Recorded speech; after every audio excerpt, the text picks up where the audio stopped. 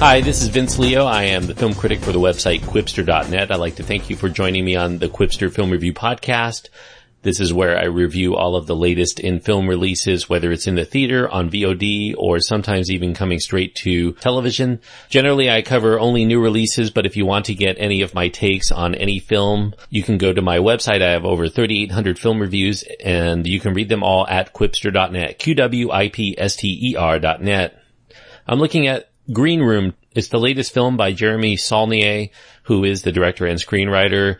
It is a thriller/horror movie. It's rated R because of some very strong, brutal graphic violence, gory images, language, and some drug content. The runtime is 1 hour and 35 minutes, and the cast includes Anton Yelchin, Patrick Stewart, Imogen Poots, Joe Cole, Aaliyah Shawkat, Callum Turner, Mark Webber, Macon Blair, and Eric Edelstein. The film is about a DC-based punk quartet who are touring the American Northwest.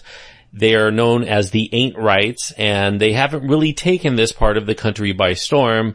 They end up taking a bit of a detour from their tour to secure some much-needed gas money for the cross-country trip home. They end up playing in a backwoods Oregon roadhouse for some skinhead neo-Nazis. They don't agree with the neo-Nazi ways, but they need the money. After the gig, they stumble into a room backstage and discover that there is a young woman who has been murdered on the floor. The skinheads, who are culpable, aren't going to just let them walk out after they've alerted the police, and that brings in Darcy, the dive club's owner. Darcy wants to keep all traces of their illegal activities and other activities away from the prying eyes of the authorities, so they end up staging a cover-up story while the Ain't Rights are locked tight in the green room. Knowing that things are probably not going to end very well for them, it's up to the band to try to figure out a way out of this situation before they end up being the next victims in that room. Jeremy Saulnier follows up his cult indie thriller called Blue Ruin. It became a big hit at Cannes and also on Netflix, where many people discovered it. This is another surefire cult thriller in his filmography. It's tinged with horror elements, and it seeks to show what happens when genre musicians who explore a counterculture form of art actually confront the most extreme of their listeners who find a lot of empowerment in the hardcore music that they play. Saulnier gives us just enough character development among the band to sympathize with their plight, as well as to get us to boo and hiss at the vile neo-Nazis that they find themselves surrounded by. So good job by Saulnier to finding an unsympathetic villain and to allow us to make connections with a punk band, which you don't generally get to do in films. Tension and confusion are established almost immediately once this dead body is discovered, and it only escalates in that tension from there. It's not entirely playing out in a manner that escape horror thrillers tend to in terms of the formula, and that aspect leaves many scenes with a kind of palpable edge that keeps you as the audience member reeled into the immediacy of the terrifying situation at hand.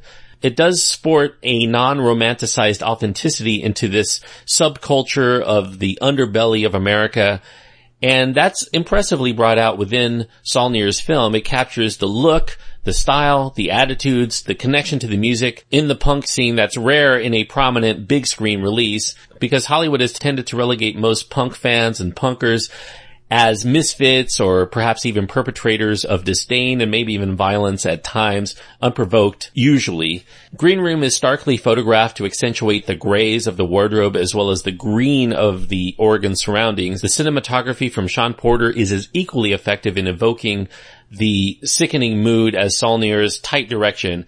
This is a very claustrophobic siege flick. It's a definite visceral homage to the kinds of horror classics of yesteryear, the kinds of siege films you would find in the 1970s especially. Perhaps no surprise that a lot of the punk rock that's in this film are evocative of that mid to late 70s era of music. There's a fine cast of actors here. They all play very believably within the specific moments. There's an impressive performance here as the main baddie by Patrick Stewart. He's cast completely against type, even though he's played a bad guy before in such films as Conspiracy Theory. But this one he really nails as this slithering leader of this most unsavory community of disaffected fascist youths. I have to emphasize this point. Green Room is definitely not going to be to every taste. This is a film that is very grisly and very graphic in its depiction of violence. You have machetes come out, you have lethal attack dogs. It does not flinch from showing you the worst of it. And I think that that will cause all but the most hardened of gore hounds to avert their eyes from the screen during a few viciously presented moments. The moments come often completely by surprise. This is not the kind of thriller horror film in which you can see when these things are going to come. If you're somebody who is very sensitive to seeing on-screen displays of some very graphic violence, I would say that this is not going to be the movie for you.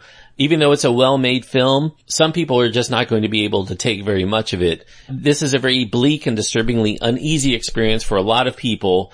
But if you're somebody who can take that, if you happen to be inured to the kinds of displays of violence, maybe you don't exactly enjoy seeing a lot of grisly violence, but you will tolerate it if the film earns the right to be able to show that to you, to show you the horror of it, then I think that The Green Room is done with consummate skill. It's too riveting to stop watching even when it seems too hard to stomach the escalating sense of dread and the stench of death and violence in the air. Still flying under the radar, at least for now, Saulnier continues to be an auteur worth looking out for. He said he made this film because he knew that he was going to be doing more big-budget Hollywood films in the future, so this was the right time for this film because this is the kind of movie that wouldn't have been given to somebody who was completely green, so to speak, as he used to be, but also not the kind of movie that Hollywood is going to put a lot of funding into, so he felt that the time was now to get this film out. And certainly it does bear out quite well for him. So Green Room, I'm giving 3.5 stars out of 4 for those people who like horror thrillers. This is one of the better examples of the genre, and I think that a lot of people will, as long as they can stomach the violence, will come out of this film thinking that it was a well-made film and very effective in its harrowing aspects. 3.5 stars on my scale means that I do feel that this is a good film, and I do think that it's worth going out of your way for if this is your kind of movie.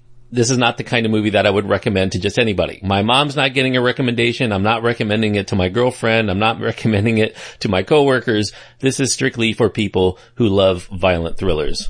Thanks everyone for listening. I hope that you enjoyed the review. If you want to find my contact information, you can go to my website. Quipster.net is where to go. QWIPSTER.net. Until next time, I hope that you enjoy your time anytime you get to go to the movies.